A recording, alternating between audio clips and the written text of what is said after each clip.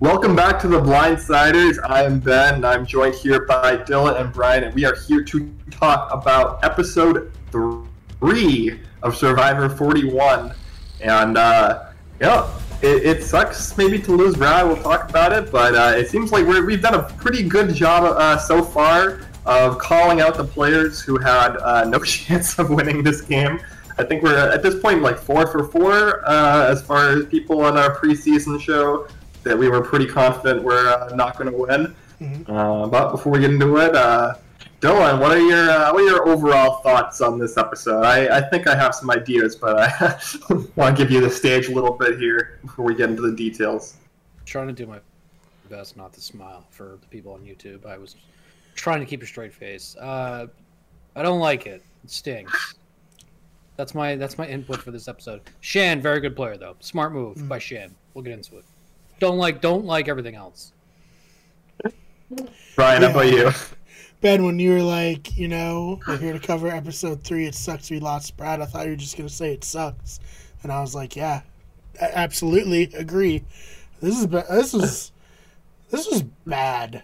Like, I don't think I've seen the Survivor fandom unite against an episode in quite some time like they have on Twitter tonight.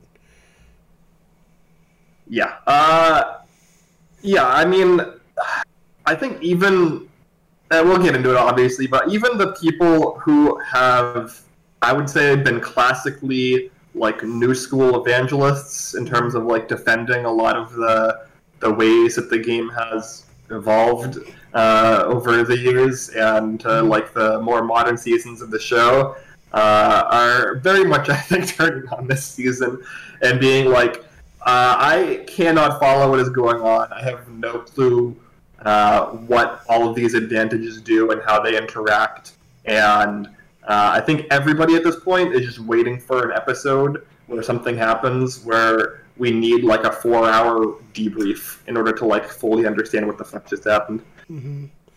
We need to have Jeff creepily break the fourth wall at us like he's been doing the last few episodes and tell us what's happening. I think... I definitely agree, and I think I've settled into that. Like, I used to very much pride myself on being like, okay, I know what happens. I've thought through every scenario that could possibly happen for each player going into this tribal council. Now I'm just like, whatever, fucking just tell me what happened, Jeff. I don't know. Like, I can't get out ahead of this with all the variables, so I'm not even going to, like, stress myself worrying about it.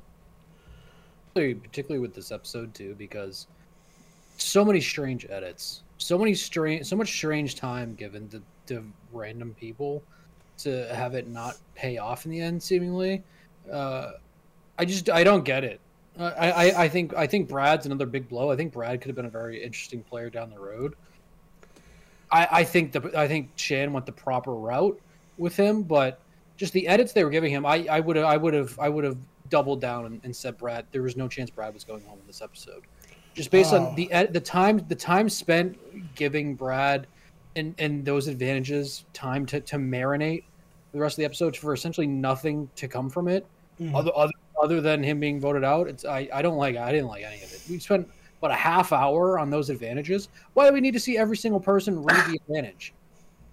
Like we could have saved 5 minutes and gave Erica some confessional time with those 5 minutes of every single person reading it. I hated it. I just hate it. I don't like. I'll say I was the other way. I like right when the challenge started and they started like cutting back to the bench a lot. I was like, oh, Green's losing this challenge and Brad's getting voted off. Like I was just so convinced. And then there was a moment there when JD got caught, not with his pants down, but may as well have. And I was like, oh, maybe it's JD. But then it was Brad. And I was like, okay, yeah, that makes sense, I guess. It seemed like he wanted Shan to love him as much as he loved her. And Shan was just like, I don't know. He's a nice guy, but I don't know. Yeah, I mean, we'll get into it, but like, I was pretty confident. Like, okay, well, let's start at the beginning, because I think that we talk about like different edits and we talk about Brad's kind of story here. as far as like these 3 opening scenes, let's start a little bit out of order here and talk about what ends up being the more important one, which is the UA opening scene, where we start with the 4 players on UA, except for Brad, down on the beach, kind of socializing, joking, like having a fun time. And then Brad wakes up from the shelter, looks down at the beach and sees them socializing and says, that's stupid, I'm going to work in camp alone. And that's the correct thing to do. And this is where he finds the obviously hidden to be found immediately second to be aware advantage of the game, which is annoying to me that they've created multiple advantages with the same name, because it makes it very difficult to talk about. But basically the episode 3 Beware advantage, which means that he is going to have to take a boat trip. And he has this confessional and monologue here, which I thought was very fun and interesting, where he, in my opinion, contradicts himself twice. Firstly, he says, I'm not a rancher because it pays well. I'm a rancher because hard work pays off, which is confusing, because that doesn't make sense as a sentence. And then I guess pays off would be like in like, you know, good feelings about yourself being a hard worker and not in money is what he's trying to get at. The very abstract value of labor that in real life doesn't actually exist, but a lot of people love to like talk about how laboring is fulfilling in itself, which I disagree with. Relaxing is way more fulfilling than laboring 10 out of 10 times. I count down the days until I retire. Yeah. And then the second thing he says, which kind of made me go like, was the early bird gets the worm, which I thought was ironic, given that he appears to have found the advantage specifically because he was the last person to wake up and decided to not go socialize with everybody else who was already awake and socializing. So, yeah, I don't know. It seemed like this whole episode was a bit of a deconstruction of Brad's like logic about how he approaches the game. I don't know what your thoughts are. Attention to the work hard thing, but I guess I think by the early bird he meant that he's the only one. He's the first one to start doing things around camp, which I assume. Yeah, I guess to talk about the actual placement of all the advantages, super hard. I'm so glad they made it so hard for all these players who are already essentially at will finding these advantages when they go look for it, to just be laying out there. And did it really provide any sort of conflict in this game? Because even when we had what's her name? I'm forgetting her name right now because I'm seeing red. Sydney find the advantage in the middle of camp. Nothing came from that. It's just so much time just spent wasted doing things like this. Dude, I don't know what you're talking about. Brad got a vote steal advantage, and also he's out of the game, so that is 2. So I guess maybe you're right. Maybe the first half hour was pointless. And I don't even know if it ended up playing out to be motive for Shan to vote him out. I think it was the logical and smarter choice, but I think in the end, her and JD were always probably the tightest in that tribe anyway. So I don't think it played as big a part in that because she didn't end up telling anybody, which just play out. It just had no impact on the game. I wonder. And we'll talk about down the road. I truly wonder if this is just like the end of that idol, of that advantage idol. Because where do you go from here? And I know in canon of what we're talking about now, he hasn't found it yet. But like I'm like now going through that in my head. Like, is this it? Does Xander just no longer have a vote? I hope so. Ever? Honestly, I would love to see a player navigate Survivor with no vote, with no social capital. Yeah, we do know from the Reddit post that we referenced, I believe, last week that goes away at the very least at the merge. So, while again that is yet to be addressed in the episode. And the only reason we know about it is because somebody on Reddit took a screenshot of the note and posted it. It's, as we'll get to, it's not clear what's going to happen with this the Wear Advantage idol situation. Whether it is re-hidden on Ua or it's just a dead thing, and Xander is just SOL. But yeah, I don't know. Anything else from the boat trip scenes that you thought was interesting, Brian? I guess we could talk about the Luvu scene, which is potentially going to be important, as maybe being foreshadowed for next week, as it has been every single week of this like anti-Naseer stuff. Naseer is going to double down on targeting Danny and Deshawn in the Luvu camp to the women primarily. Sydney being the kind of this shot caller, I guess. And Sydney is, for the second time, going to go and blab this to the rest of the tribe, particularly Danny and Deshawn, to try to get the target pushed back onto Naseer. What are your thoughts on all of this, Brian? Well, I don't know, like, what kind of vibes Sydney's giving Naseer, to where Naseer's like, I can trust this person, because, like, it's just always immediately like, I fucking hate Naseer. And... How would we know? Because there's no time spent with the tribe. You go on. I'm sorry. I agree. That's part of the issue, where like Naseer clearly feels like Sydney is someone he can confide in and strategize with, and Sydney is like, I would push him off a boat on the way to camp. I don't care about this guy at all. The only reason I haven't killed him is because he helps around camp. Mm-hmm. That's pretty much what she's giving us right now. Yeah. And it's just like, maybe it's just like a social thing. Like, she's really good at putting on a front, like person to person, and then in her confessional, she's giving us what she really feels. But it's just like very funny that he trusts her implicitly, and she's just like, I hate this guy. Yeah. What are your thoughts, Dylan? So first off, how to go back? How would we know that Sydney was super trustworthy? How would we know? And then we're having these conversations halfway through this, where out of nowhere she just reveals to Danny and Deshawn that Naseer wanted to vote them out, and I'm sitting there like, oh, like what? Like, when did he say that? When did we even spend more than 2 minutes with them last episode? And then they do this very, very strange flashback, which I think is the first flashback of this episode. I was like, oh, this is weird. And this is before they ended up going back to Uo for the idol that he found. This is before they go back to that, and he's like, oh, we found an idol. That flashback was so strange, and the way that, once again, the way that they edited that together, like, clearly that's like something they're going to continue doing. It's these weird flashbacks for no point, because I think it would have been more impactful to just have Naseer tell her on the beach, and then have the next scene be her in the morning telling that he wanted to get him out, because you could think maybe while watching that maybe Naseer and Sydney have something together. But it goes back to, in the end, the edits are bad.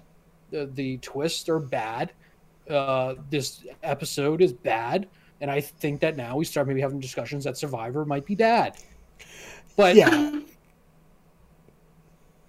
we'll get on. But I do want to talk about the other tribe before we move on. But I'll let you get your thoughts on this whole ordeal as well. Yeah, I mean, as far as the editing goes and the flashbacks, people have obviously already referenced this online, and I believe they first did this in season 37 during David vs. Goliath with a similar idol scene, like a few episodes into that season, where it was like everyone's looking for the idol, and then it's like, oh, flashback, I actually found the idol a half hour ago, as they did with Brad.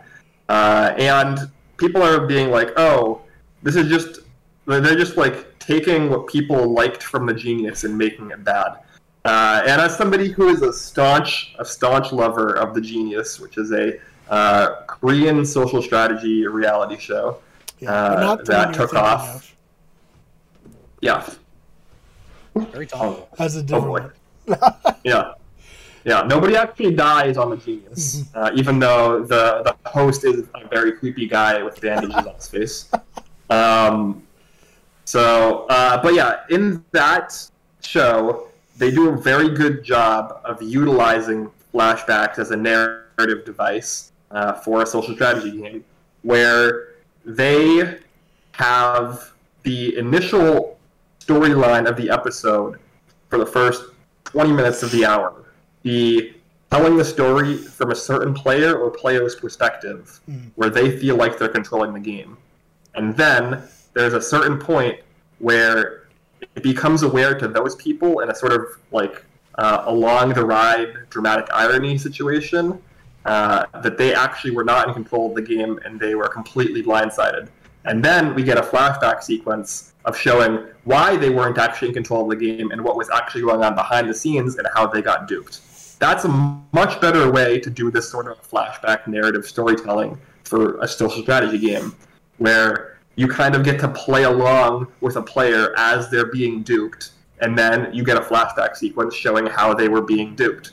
And it's very fun when the Genius does it, and you get like all these like shocked reaction faces, and like you get the whole blindsiding the audience thing that the Survivor has really started loving to do more often recently, without it being narratively unpleasant to watch.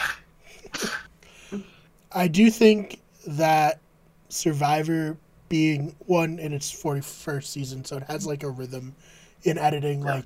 Like the way Survivor normally works, you'd have that scene with Naseer and Sydney. You'd cut to a confessional with Sydney being like, Naseer feels this way, I feel differently, I want to talk to Danny.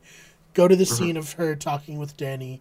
Probably get a confessional from Danny's point of view.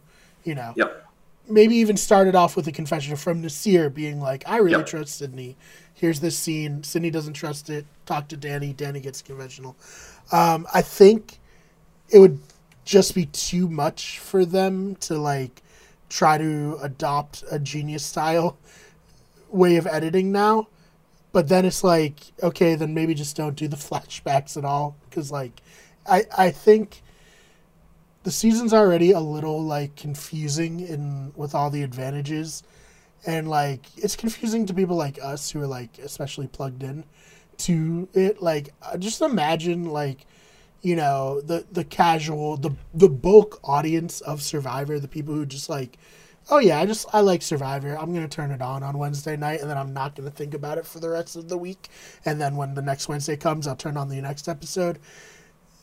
I don't see how, like, all this stuff is working for them. You know what I mean? Like, I don't see, like, either be a complex show like The Genius, or be like the very straightforward show that you've always been. Like, there's no need to add all these advantages and start playing with how you edit, because it just makes everyone kind of feel like, oh, that's weird. Why are they doing this? Does that make sense? I like now hearing you both talk it out. I'm glad that I don't feel as upset at something as small as that then with seeming like everybody else is also upset about it. Because Ben, hearing you explain The Genius, that sounds great. That sounds like something I would want to watch, but it does not sound like Survivor. I think in Survivor, I enjoy the real-time strategizing, making you feel like you're literally sitting there in the circle with everyone at camp. And to see Naseer talk to Sydney, I'm sitting right next to them, and I see Sydney saying, well, I don't know, maybe I can't trust him. And I see Naseer, then we're like, oh, well, what's she going to do? It's like a Tarantino movie where we're getting what's going to happen, and then we're going back knowing we're getting the build-up. It's just like, I don't care. And even worse is that we haven't spent enough time with these people to care. We spent a total of 2 minutes with Lulu last episode. Like, why would I end up caring about Naseer and Sydney strategizing? Like, they've made no attempt to build up to that, and it ends up going into with Yase too. We still in the end have never gotten any confirmation that Xander knew about Voce getting voted off beforehand. We still didn't get it. Xander got a total of 30 seconds of airtime in this episode. When like that, and that kind of falls back to the whole editing process. Is that it's very meta, you know. Based off of edits, you almost knew that Yase was not going to be in any trouble in this episode. You just knew it, And to your point, Brian, maybe the bulk of the audience who are casual viewers were like, "Whoa, this is sick! I don't know what's going to happen." We all sit there almost knew, and I showed you guys the text. I predicted that Ua was going to end up going to tribal on this one. That was kind of a shot in the dark, but like the overall is that you can kind of just see patterns in the editing, and I think that's really affecting it. So maybe that's why they're trying to do all these switch ups, but they're just doing it in the wrong way. And I just don't like it, because on Tayase, we see that there clearly was conflict with Liana wanting to vote out Xander instead of Tiffany. Like, we clearly saw that. We got none of that last episode, and I feel like this is like one of the first times we saw that there was like no conflict. Because last episode we saw she was frustrated, and then we saw there was just a super easy tribal. It was very clear they were voting out Voce no matter what. And in this episode, we saw that there was clear conflict, and we still have yet to see that Xander was in on that loop. Because if he wasn't, then there's clearly a conflict there to show, and they didn't show it. Poor Evie. What did Evie get? A gasp in this whole episode? And she's one of the top 3 players in the game. Yeah, she's the main character up until this episode. Up until this episode, yeah. I feel zero connection to everyone in this game, even Shin and Evie, who I think are probably the 2 best players in the game. I feel zero connection to them. Like Brad, is the other reason, is I thought he for sure was saying, because I still didn't feel a true connection or a redemption for him. Brad was just a player that got way too many advantages, if you want to call them advantages now. They're essentially disadvantages. You got way too many advantages. The only thing that you can know from Brad is he places trust in someone way too much. And once again, someone that played the game too hard, maybe too early. And I think that's maybe going to bite Nasir in the butt. But I don't know. I just hate it. I know I kind of went on a rambling there. I'm really disappointed for my first live Survivor. It's a bummer. I know. It's a big bummer. Hey, at least Sandra's going to be on Australian Survivor. Maybe we can cover that. But anyways, not to sidetrack. But yeah, no, Dylan, like you said, The Genius is definitely the like reality TV junkie like reality show. Is that kind of accurate, Ben? Like, This is the reality show that reality TV junkies love. Survivor's not that, but Survivor is a great show when it's being itself. And what Survivor is a game where at one point we were getting to know the characters. When someone was getting voted out, the storyline of the episode was, why is this person the person getting voted off? Now it's like Ben said, how do we surprise the audience, which is not the Survivor. It's not the winning formula. And I almost feel like Survivor, it took a year off because of the pandemic.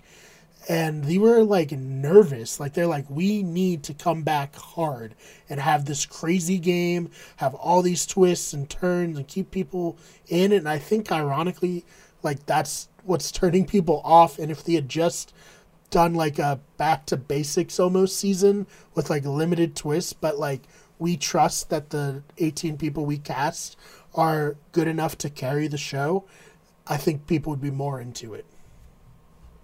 Yeah, 100%. And I do think that, like, the biggest redeeming quality for the season for me is the cast. I do think the cast is above average, at least, as far as Survivor seasons goes. And the majority of them are giving us, like, something. Even the ones who aren't giving us anything are just the ones that the show has decided for whatever reason to not show us. People like Erica and Heather, and then also Jeannie. But everybody who has gotten like a substantial presence on the show, I think, has been a positive to the season overall.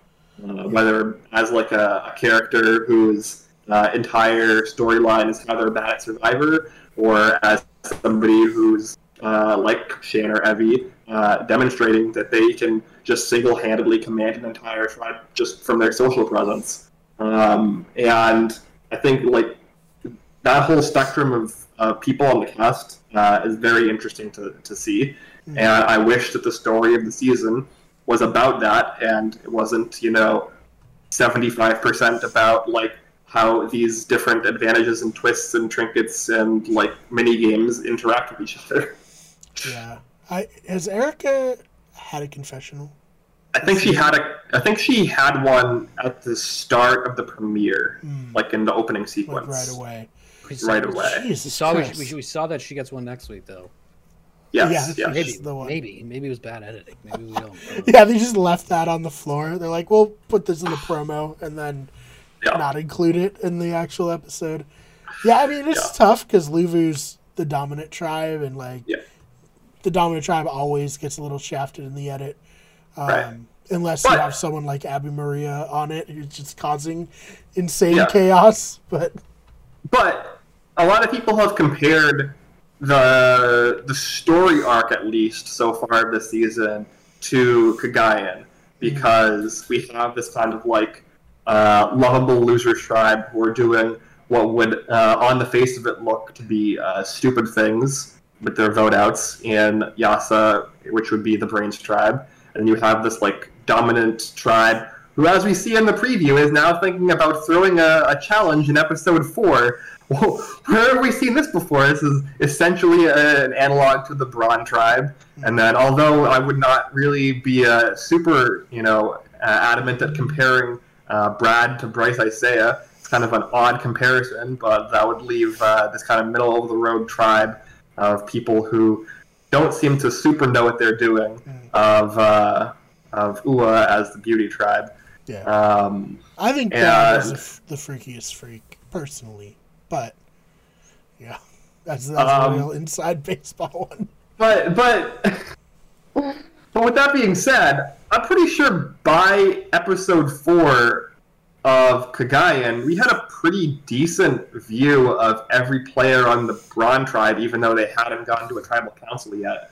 I think everybody on that tribe had at least some amount of presence, and was like, we kind of knew what the social structure of the tribe was, even though they hadn't gone to a tribal council. And that is 1,000,000% not the case with Luvu.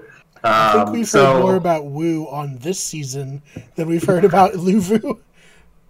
Period, so. Yeah. Yeah, thanks to JD. I love JD for stuff like that, I'll be honest. Like, I feel like as a super fan of the show, I'd be like, I also would be like talking about past seasons way too much to Jeff, so I appreciate that. Yeah. Hey Jeff, remember when Wu stole Spencer's idol? Pretty cool, huh? That was good. That was awesome. Remember that time Wes Neal told you about the time he ate like 50 chicken wings and threw up? And Jeff would be like, no, what the fuck are you talking about? Like, alright, sorry. Oh my god. I wasn't expecting a 90s SNL poll, but we got there, so. That was essentially what Wes did the time he asked him about 2.5 Men. Yeah. Hey, Chef, remember when you were on 2.5 Men? That was awesome. Oh, man. Bring Wes back. We got Keith back. I want to see Wes. Yeah. Oh, man. That's how good this season is. We're longing for our I was just about to season say 28 that. and 29. We're like reminiscing about the awesome things in Kagayan and San Juan del Sur because we can't find anything exciting to talk about this episode. Hey, they're two of my favorite seasons. I don't know what to say. Yeah, they're two of the last good seasons of Survivor. Jesus Christ. All right. But yeah, all right. Let's get to. We referenced before. Brad finds this second Beware advantage, and also Tiffany finds this The Beware broccoli advantage and shares it. advantage. We have not. Oh, we sorry. haven't even gotten to that yet, Brian. We have to talk about the TARP version of the Prisoner's Dilemma. Yeah, I guess we have to. Yeah, Contractually. it definitely matters. Yeah, hold on. But before we get it, did we get resolution on what Tiffany did? No, right? No. No, she did She the tarp. tarped. She Yeah. tarped it. She tarped it. Okay. Yeah. Because she was going there expecting to find a tarp. Oh, okay. Got it. Okay. And, All right. and Sydney was I like, was- she's like, yeah, I didn't find a tarp. Fuck Tiffany. Also love Brad. Hope you get the steal the vote advantage. Yeah. No, I completely zoned out for like 5 minutes, so I literally was not even 100% sure what the resolution was. It's just Which I nice think that is he fair. included True Mail for something, you know? That used to be a Yeah. part of the show, remember? They'd Yeah, in read out episode the True 1, Mail. in episode 1, their free mail was brought to them by a production assistant on a boat for some reason. Cards on the table, guys. We're a little out of practice. We forgot to set up True Mail, so Yeah, bear with us.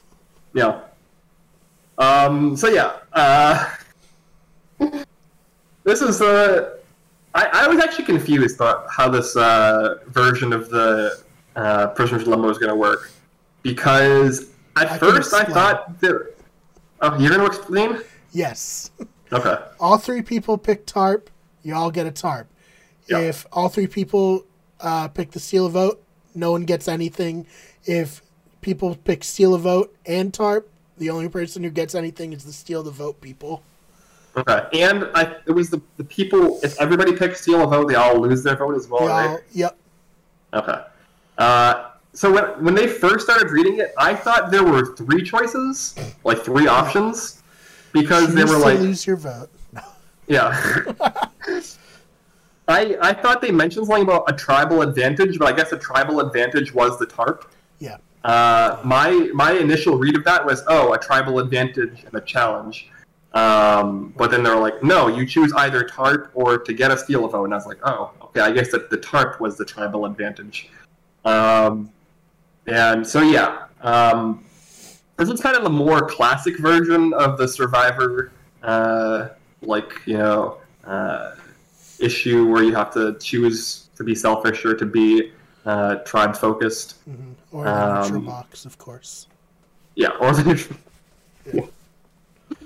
One of really my only takeaways from like this 15-minute stretch of the episode is one, as I think that Tiffany is going to be a much more dangerous player than maybe we were giving her credit for, because we saw that she was very clear. Well, she immediately said that if they weren't there when I saw that advantage, I wouldn't have told them. Which I'm also of the opinion that obviously certain advantages where now they don't have their vote, and ones like this where they have to sneak away, they have to tell people. Mm-hmm. As we saw with Sydney, it worked for her, but we saw that one. Tiffany was like kind of like maybe a little pissed that she found it in front of Evie and Liana. We saw that Liana was pissed that she was there the whole time and she could have found it. And then I think we saw like this horrible negotiation tactic from Tiffany when she was talking to Sydney and Brad.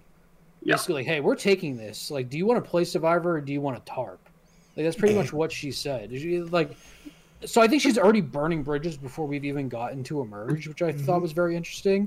So my hot takeaway, it was my first thought after that we left this prisoner dilemmas scene, was that I think the combination between Liana being very upset that she didn't make the bold move to vote out Xander, and then Tiffany basically saying that, like, you know what, I don't really have alliances to anybody. I still want to play just my game. I don't know. I think that Yase in the next episode or two, if we don't get a merge, I think Yase could become chaos. Like I think that literally anybody might be voted out in Yase. I could be overreading it, but I think maybe Liana won't make the same mistake twice. And I think Tiffany is just gonna start turning into chaos Tiffany. I don't know. Or Jatia, which would be the next logical step in the Kagayan comparison.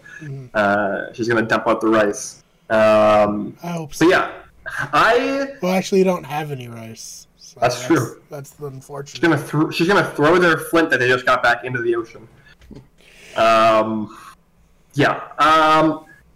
So the thing is with A Prisoner's Dilemma is it's deliberately designed to be unwinnable.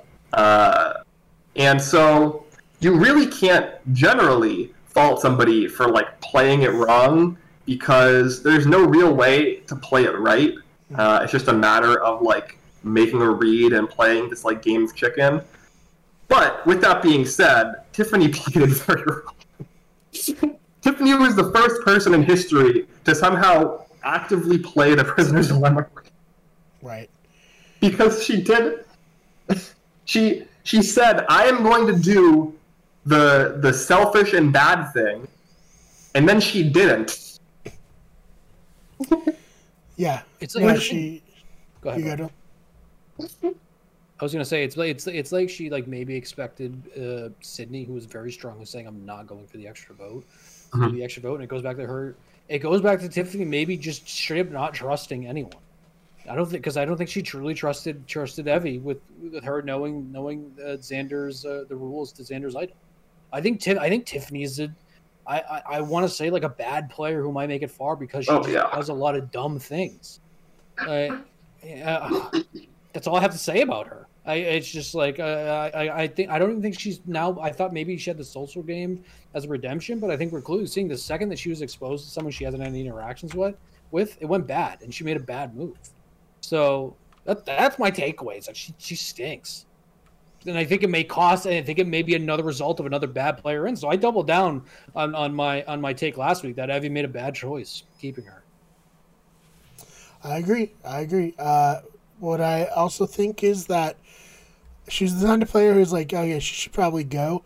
But now I'm all in on Tiffany. I want Tiffany to fucking be here for as long as possible. I want her to burn everybody who like keeps her there. I want it to be like Wu, or not Wu. I want it to be like I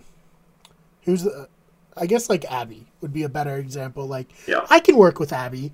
I'll keep Abby. Abby will work with me, and then Abby's just like, no. Like, I'm going to do my own thing no matter what, and it's fucking glorious. Like, I hated Abby. Ben knows. I hated Abby in Survivor Philippines. And then I came around really big on Second Chance. And, like, Second Chance Abby's good. Yeah, Second Chance Abby is peak Abby, and I just didn't appreciate her the first time. So I want to appreciate Tiffany this time, first go around.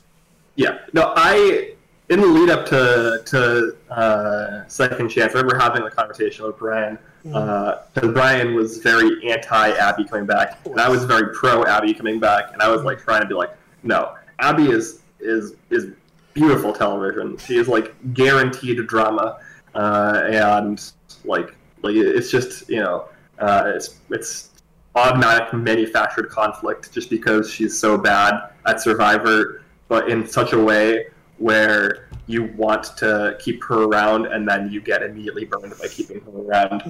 And I agree to an extent that could work, or that could be the case with Tiffany here. But similarly to why I think that keeping J'Tia ended up being, in hindsight, correct for the Brains tribe, or at the very least correct for the people making that decision, primarily Cass. I do think that it could still work out here for Evie and Liana. But I do think that she probably does need to get cut at some point in the near future, for sure. Because, we're going to continue, I guess, to do the Kagayan podcast here.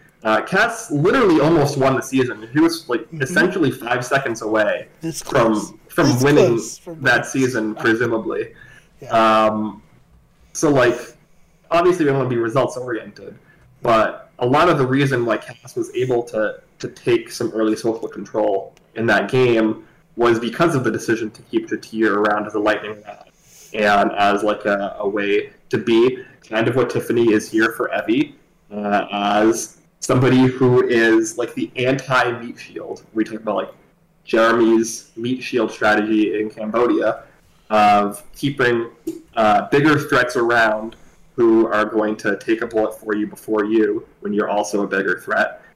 For somebody like Evie, who could be seen as a liability in the early part of the game, keeping somebody who's an obvious bigger liability like Tiffany around gives you that same sort of buffer in the opposite direction to get you to a position where that sort of liability wouldn't matter much. That would be my take. And it's a similar thing with Cass. I also just think that this season needs a villain. Like it needs a Sydney. I think Sydney's villain. Sydney's coming in. I was going to say I think we have two. I think we have two between Sydney and Tiffany. Yeah. And I can't really think of anybody else at the moment that I see as like a true villain. Yeah. Unfortunately, there's also just a lot of too many nice people on this season. They keep trying to like frame Ricard as a villain. Like they keep like having other people be like, yeah, he's a snake. It's like, is he a snake? What has he done to be a snake?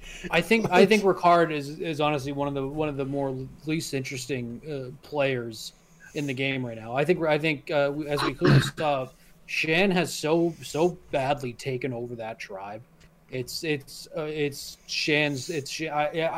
I almost think that Shan's getting maybe a winner's edit at this point. Because I think that tribe. Genie's done. I think Genie's done because.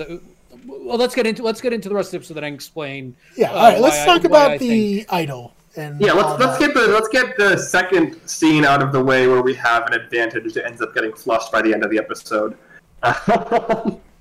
where we get our flashback scene of Brad finding the second Beware idol in this tree, with Genie being semi-present and kind of being read the rules. And it seemed like Genie being like half read the rules across a gap of forest had a better grasp of how it worked than Tiffany, who was carefully explaining the rules for what seemed like hours over and over again.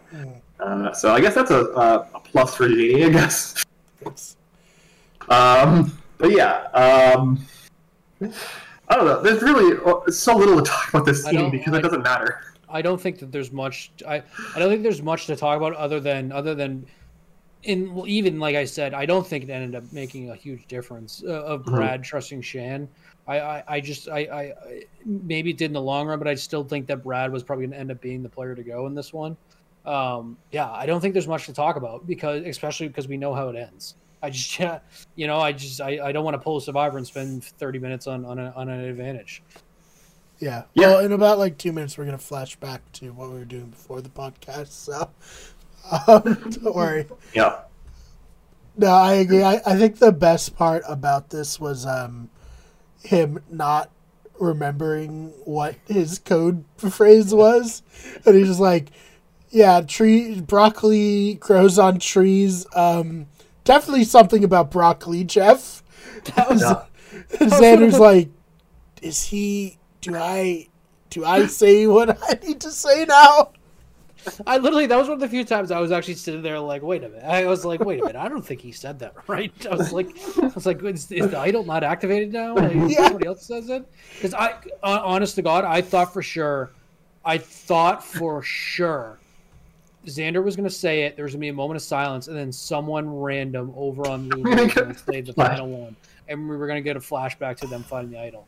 I sat there. I said it out loud to my wife. I'm like, I bet you someone on Lulu has it. They're going to do a flashback. Oh my god! It was one of the only times maybe doing a flashback would have been like, wow, holy fuck. Yeah, right. Yeah, that would have been a reasonable time to do a flashback. That would have made sense narratively. Yeah, it was like it reminded me of like the meme of the little kid talking about the dream. Yeah. It's like, you ever have a dream where you said you so much that you could you do anything?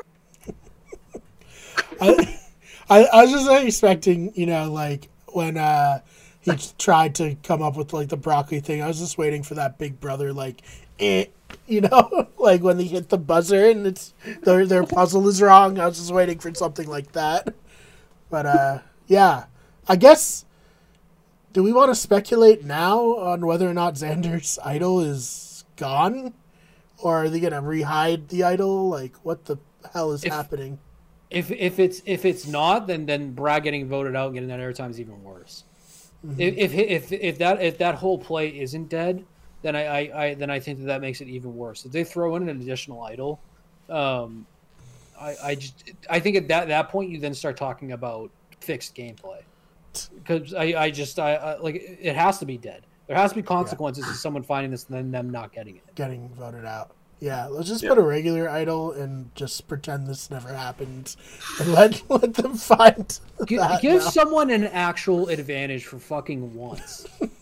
For once. Well, we have like 40,000 extra votes. So many so that as it happened later, I actually forgot that JD had extra votes, so it became semi-relevant. Yeah. But yeah, and I think this comes back kind of to just like general twist design overall. because when you have twists, and I talk about this on the Big Brother podcast, and Brian knows as well, when it comes to twist design. If you have a twist and there's two options, and one of the options is it literally doesn't matter and it's a complete waste of time, or the other option is it completely destroys the fabric of the game that's infuriating to watch. That's a bad twist. Yes. That's a fundamentally bad twist. You have created a twist where there are no good outcomes. And Big Brother does this all the time, and now Survivor has done it a lot. Every season. Every season, Big Brother's like, all right, how are we ruining it this time? Yeah. Most of the time, Big Brother gets lucky in the sense that it goes to the side of, like, it doesn't affect the game at all. We can only hope that'll be similar for Survivor. Well, yeah, this is the perfect encapsulation of this is Edge of Extinction as a twist.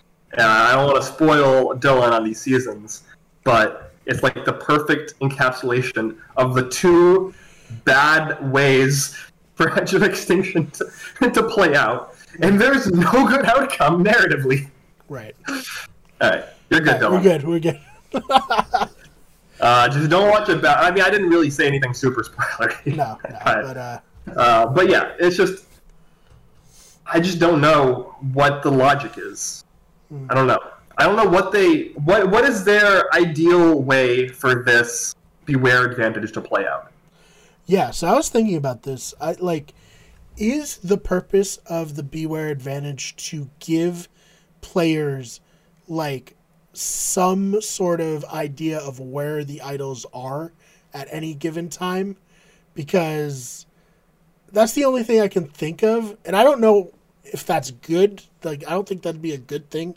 The whole point of an idol is it's being something someone can whip out of nowhere, and everyone's like, "Oh my god, we all voted." Kelly Wentworth whips out her idol. She didn't have to tell, Bion that she had an idol. You know what I mean? Right now, the idols are just going to be known quantities if this is how the twist plays out, because Xander told Evie, who told Liana, who told Tiffany, and then Brad told Jeannie, and also Shan. So Shan knows that Xander has an idol. Xander and all of Yase knew that Brad had an idol, and then whoever from Luvu would know, and then everyone would know who has the idol. I don't think it's too far off from actually giving the example that I thought was going to happen in this episode. Between all the weird stuff that they've been doing, I really don't think it's that crazy to suspect that they're gonna. I think they might do that. I think they might do an edit flashback of someone getting, because that's the only thing that I can think of that makes it that exciting. That whole thing.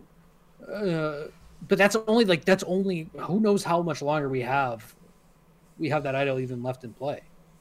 Yeah. Probably at most 2 rounds, I would say. Because usually we merge at 12 or 13 in Modern Survivor. There are 14 left. So I think 2 is our max. It seems like we might actually merge from 3 directly into a merge at this point. If we don't swap next week, then we're going directly into a merge for sure. So yeah, at most we have, I think, 2 weeks left where this idol twist is relevant, and if Luvu just doesn't find their idol in the next couple of rounds, then it's just It's all pointless. Yeah, we've spent again all of this airtime for a twist that didn't matter. Yeah. I think that might be the best hope, honestly, for this season, is I think to get to that merge and hopefully that they switch back to older styles.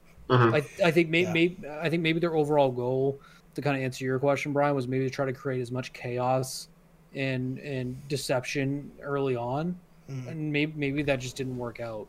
My overall biggest concern, though, now that I'm thinking about it, is that we're going to be getting 2 seasons of this, because they're not going to know the initial feedback, the outcry of fans, obviously, because they've already filmed 42. So Yikes. Yeah, my only hope is like the did Edge of Extinction on 38 and then dropped it for 39, because they didn't know what the feedback was. Maybe that'll be the case. Also, like maybe, and I doubt this is the case because Jeff fucking pops a boner for advantages, but like maybe it was like, hey, we've had some situations in the past where players have obtained multiple hit immunity idols. Maybe we just try to avoid that by putting in the system where you find an idol, but you might not even get to like carry it into the merge. Is that like a possibility? Or am I like giving too much credit where there shouldn't be any? I think you're giving too much credit. Yeah. Because I think the other very frustrating thing about this is that nobody's playing anything. Yeah. Nobody's rolling the dice. No, like I'll get into tribal things, but nobody's doing anything. Nobody's acting on those. So if these do get flushed out at the merger, then what the fuck do we just do for 5-6 episodes? Yeah. No, it's bizarre, and I think that especially with the supposed outlook that Jeff has put forward on the season, a rationale that Mike White had imparted in him before the season of like Survivor is supposed to be fun, and that should be the guiding principle for your game design. This is kind of a weird like deep cut that like nobody is gonna like be able to relate to.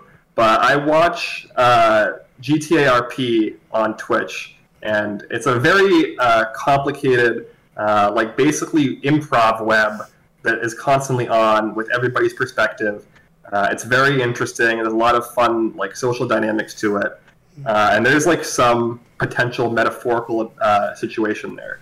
And there are characters within this roleplay situation who are business people, and sometimes the mechanics of the game make it so they have to do things like taxes and to do Right. like business expenses. And this is memed as spreadsheet RP, where a player has to play their character for like 30 to 60 minutes, basically doing business expenses in a spreadsheet instead of interacting with the other player characters. And it's a meme because it's like game mechanics within the structure of the society that are intrinsically making unfun content. And I mentioned in the text message group, keeping track of all of these ridiculous advantages, their rules, how they interact, all of this like fine text, it's spreadsheet RP. It's not fun. It's not engaging. It's confusing, and nobody wants to see it. It doesn't create more interesting television. It doesn't enhance the storylines in any way. And as we've seen with people like Evie and Shan, they are able to control the tribe regardless of these twists anyways. So it's completely arbitrary and unnecessary. So like, what are we doing? And it's imperfect spreadsheet RP in the sense that we don't understand how these twists interact with each other. Could Brad have stolen someone's vote tonight?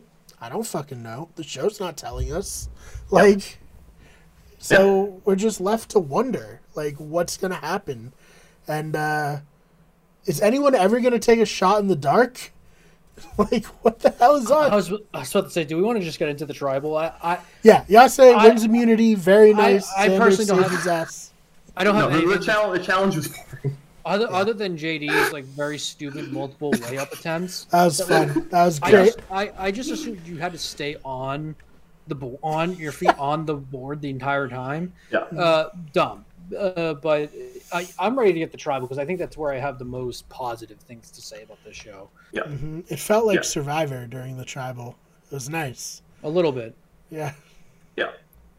Well, I mean, we do have to set up the tribal here, though, with the one important scene, which is, as I referenced earlier, in case you forgot, JD has an extra vote, and he has decided to hold this extra vote half sticking out of his pants and his waistband, which is definitely the correct move, and not to like go and bury it or put it in your bag or anything like that, or like your sock, or like literally anywhere else. Yeah. And Shan notices it and says, "Hey, that's clearly a piece of parchment. So that's the thing that you have that you haven't told me about. We're supposed to be in an alliance here, friendo." And there's a confrontation. And now, the resolution of that confrontation is JD basically begging for forgiveness and handing the extra vote over to Shan as a sign of trust. Mm-hmm. He's just like, "What do you want me to say? I suck at Survivor. Is that what you want me to say?" Yeah. Shan's like, "I mean, yeah, you do. You're trash, cuz." Like, and he's like, "Okay, well, here's my extra vote." And Shan didn't have to play the game, so Shan's really winning. That's how much of a grasp she has on that tribe. Is that he was literally like little boy got his hand caught in the cookie jar. Now he's like guiltily turning over the cookie to his mom. Like that's what that was. Yeah. That's again. I do think there were a lot of good characters and likable people on this season. I think there are a lot of very like closeted horrible players, and I think JD's one of them. I don't think it's closeted at all. I think after this episode it's not, but I think maybe after the first episode there was some hope for him, and then obviously the last episode we didn't get any airtime with him. This episode I'm just like, this dude got blatantly caught, made no attempt to lie about it. Like we said, why was it in his waistband? Like it's just dumb, just a dumb move that like it kind of plays back to which I think it's getting downplayed because of all the advantages and the dumb changes that there have been already so many dumb moves 3 episodes in by players. Ugh. I don't think JD's gonna win it, guys. It's okay. At least you're ripping the Band-Aid off a little early here. You have to sit through the whole season. Since I'm I want to be the first one voted out, I rightfully get to choose Shan as the winner. It's only fair. Oh man. Yeah. I mean, there's nothing else to say really. Like JD is just bad.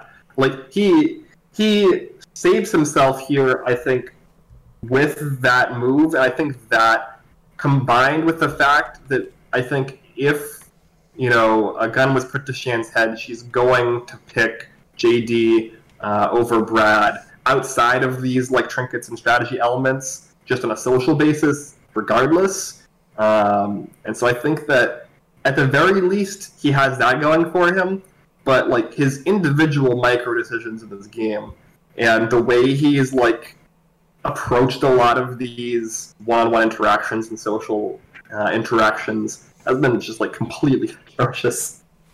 And he's basically being kept in the game right now because Shan sees him as like a useful pawn that she has in her control. And she says that. She vocalizes that in the episode, being like, "Yeah, I'll just keep JD. He's clearly completely in my pocket, and we'll just do whatever the hell I tell him to." Right. Yeah. All right. Let's get to the tribal council. Brian, you said that this is the first time in the season where it felt like Survivor potentially. Yeah, we were talking about the age-old, like, what do you value in this game? Do you value alliances forged through like struggle that forged through actually testing the alliance through votes, or do you just want pure numbers that you really can't vote? And I think most of the players understand now that trial by fire, where you actually come through with the alliance, is way better than just having pure numbers of people who like maybe even don't like one another that much. And I think everyone kind of shared that same opinion.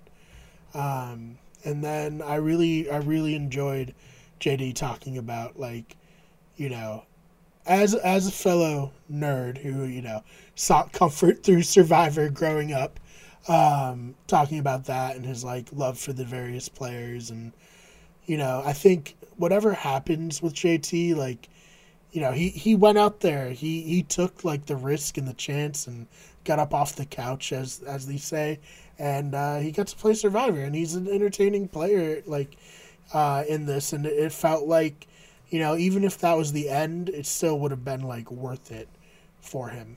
I think. I don't know if you guys disagree. Once again, going back to edits, I thought that was his goodbye.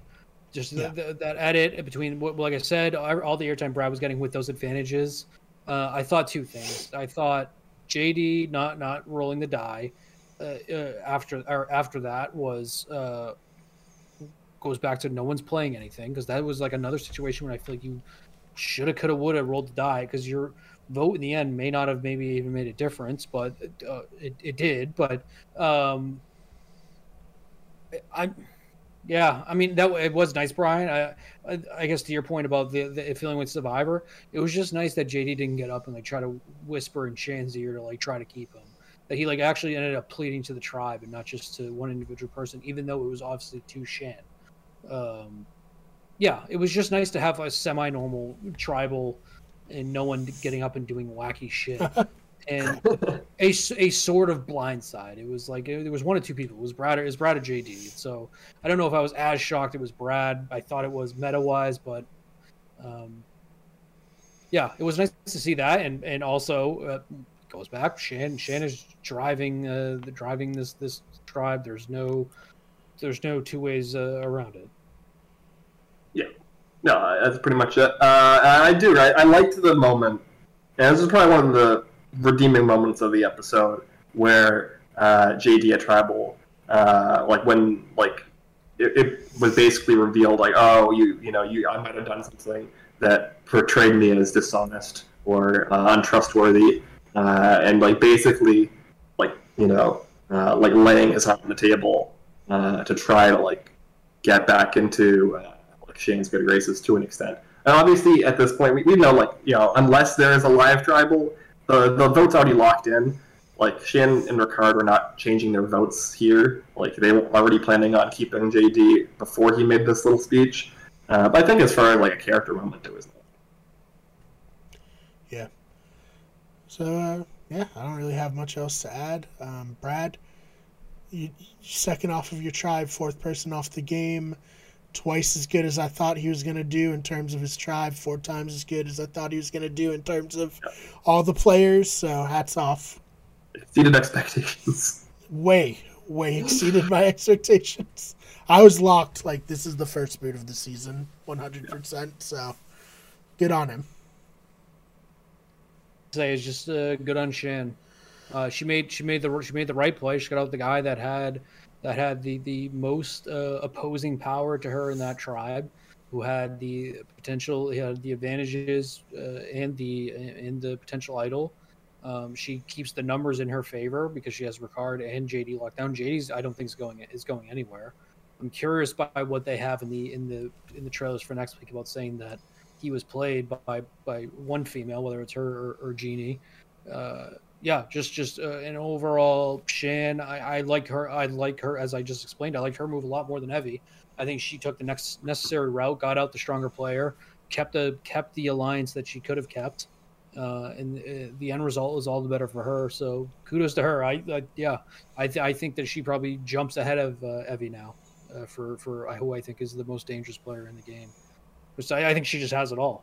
And I haven't really paid attention to much of the physical challenges just because they've been kind of nothing, but she seems like she's done pretty well in those too. So all in on Shan because I know JD ain't gonna make it. Yeah. Yeah.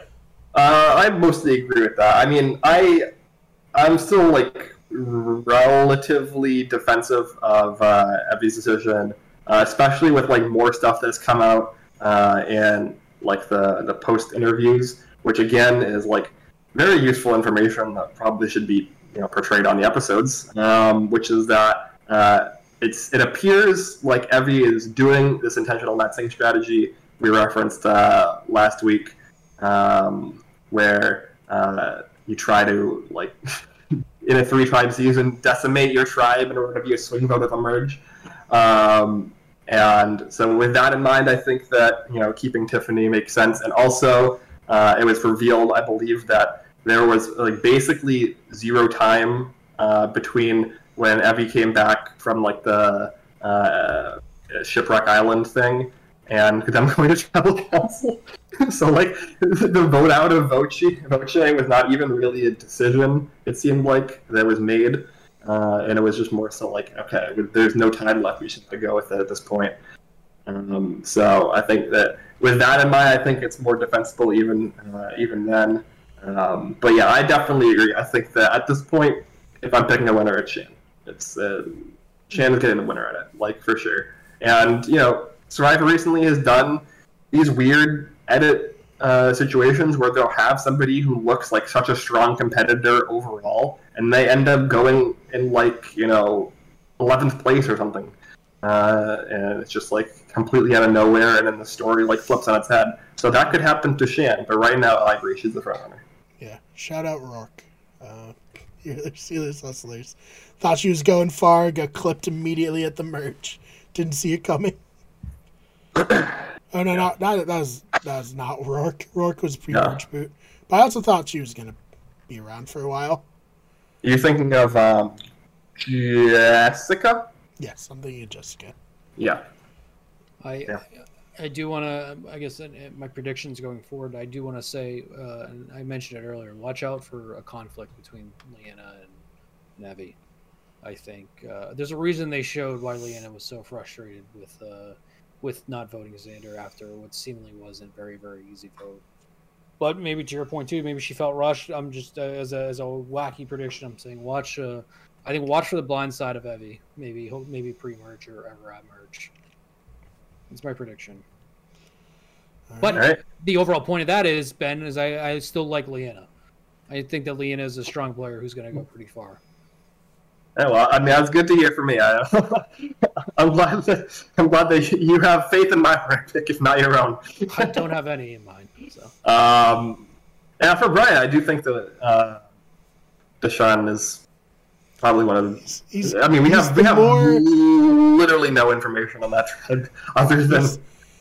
Probably like the second or third most visible person on that tribe, which is not saying a lot, but at least we've had some scenes with them. Yeah.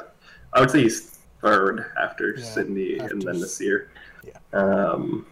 But yeah. I'm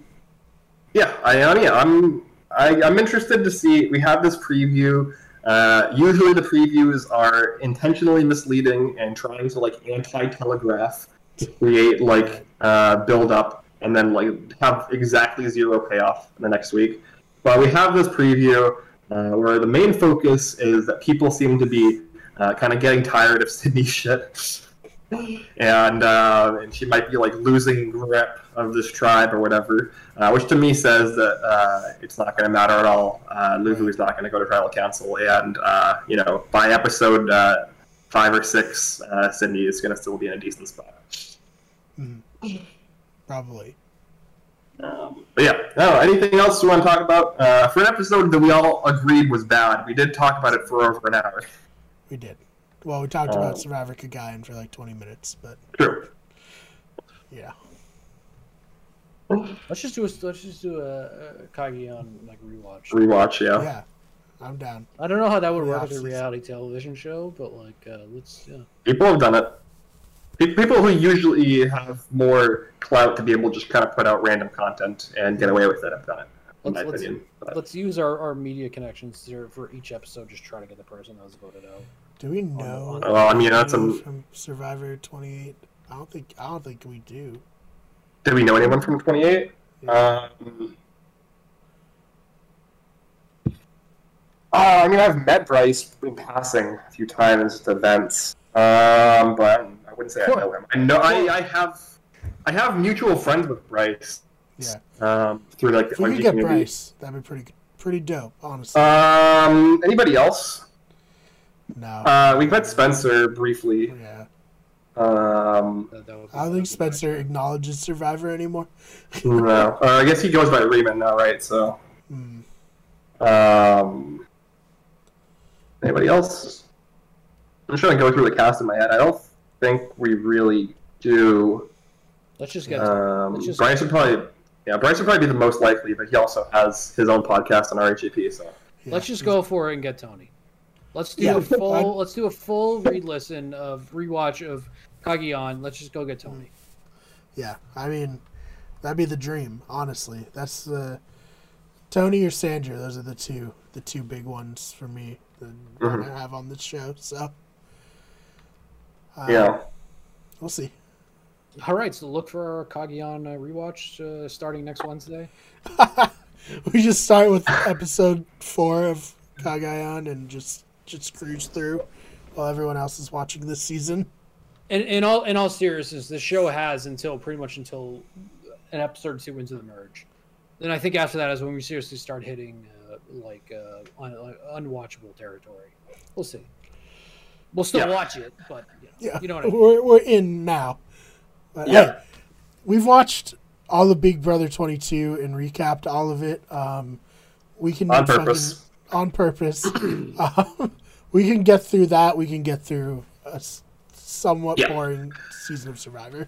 I do want to put it in the record that I kind of foreshadowed the issues that we're seeing with this season in our episode 1 podcast, where I said this sort of worked because it was 2 hours, but I'm very very hesitant to believe that this is going to work in regular 1 hour shows, and it is clear.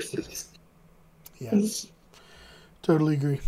So, all right, hey, so you guys want positive, but I'm not good at being positive about anything, so we'll continue to keep our expectations low, right? And then we can't be disappointed, I guess, right?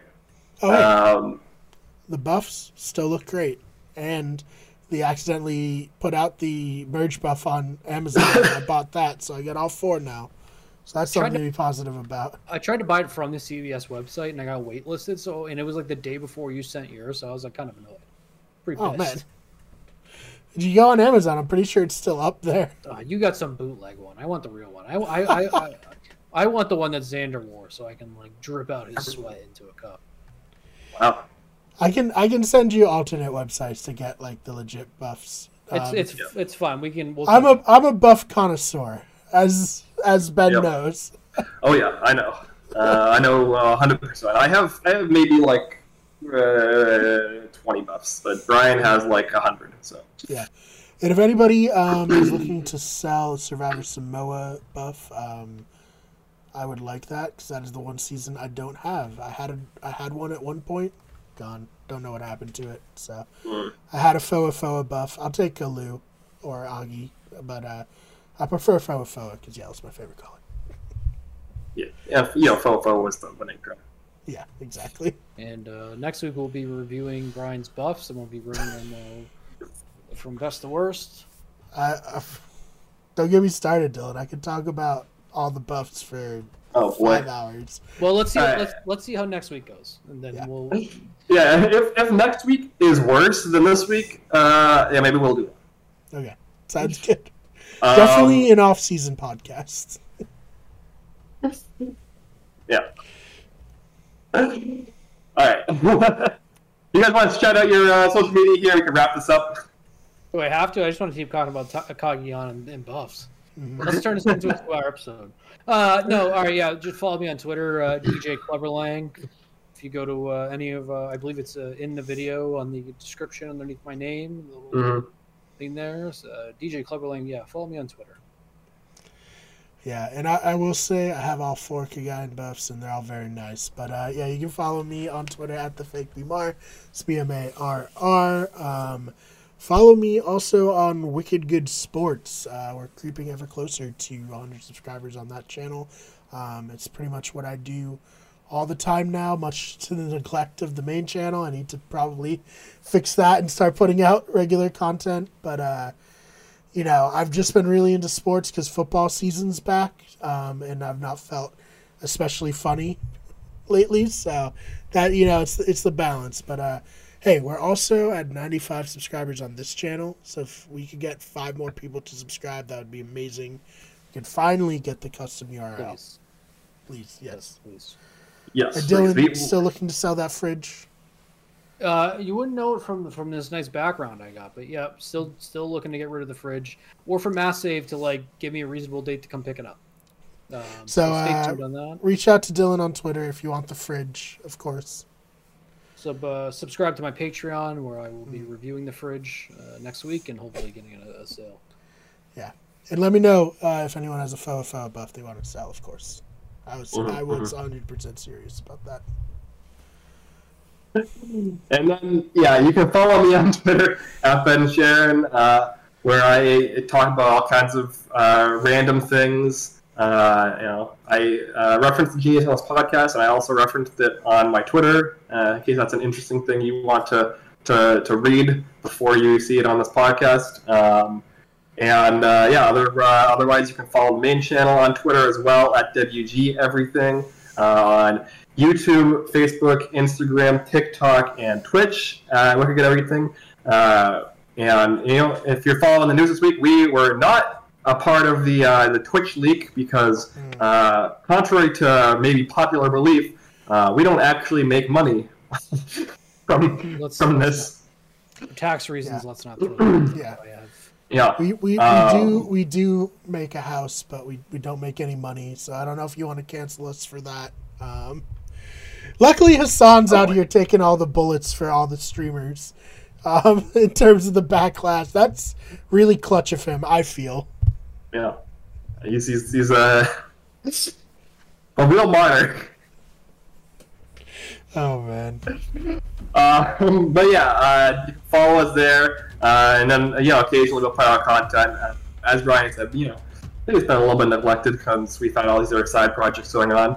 And September, as far as reality TV, has been a chaotic month, but now it's October, and we're just focused on Survivor. We're just focused on the Blindsiders. We'll be back next week to talk about episode 4 and probably have another 20-minute segment on for Guyan.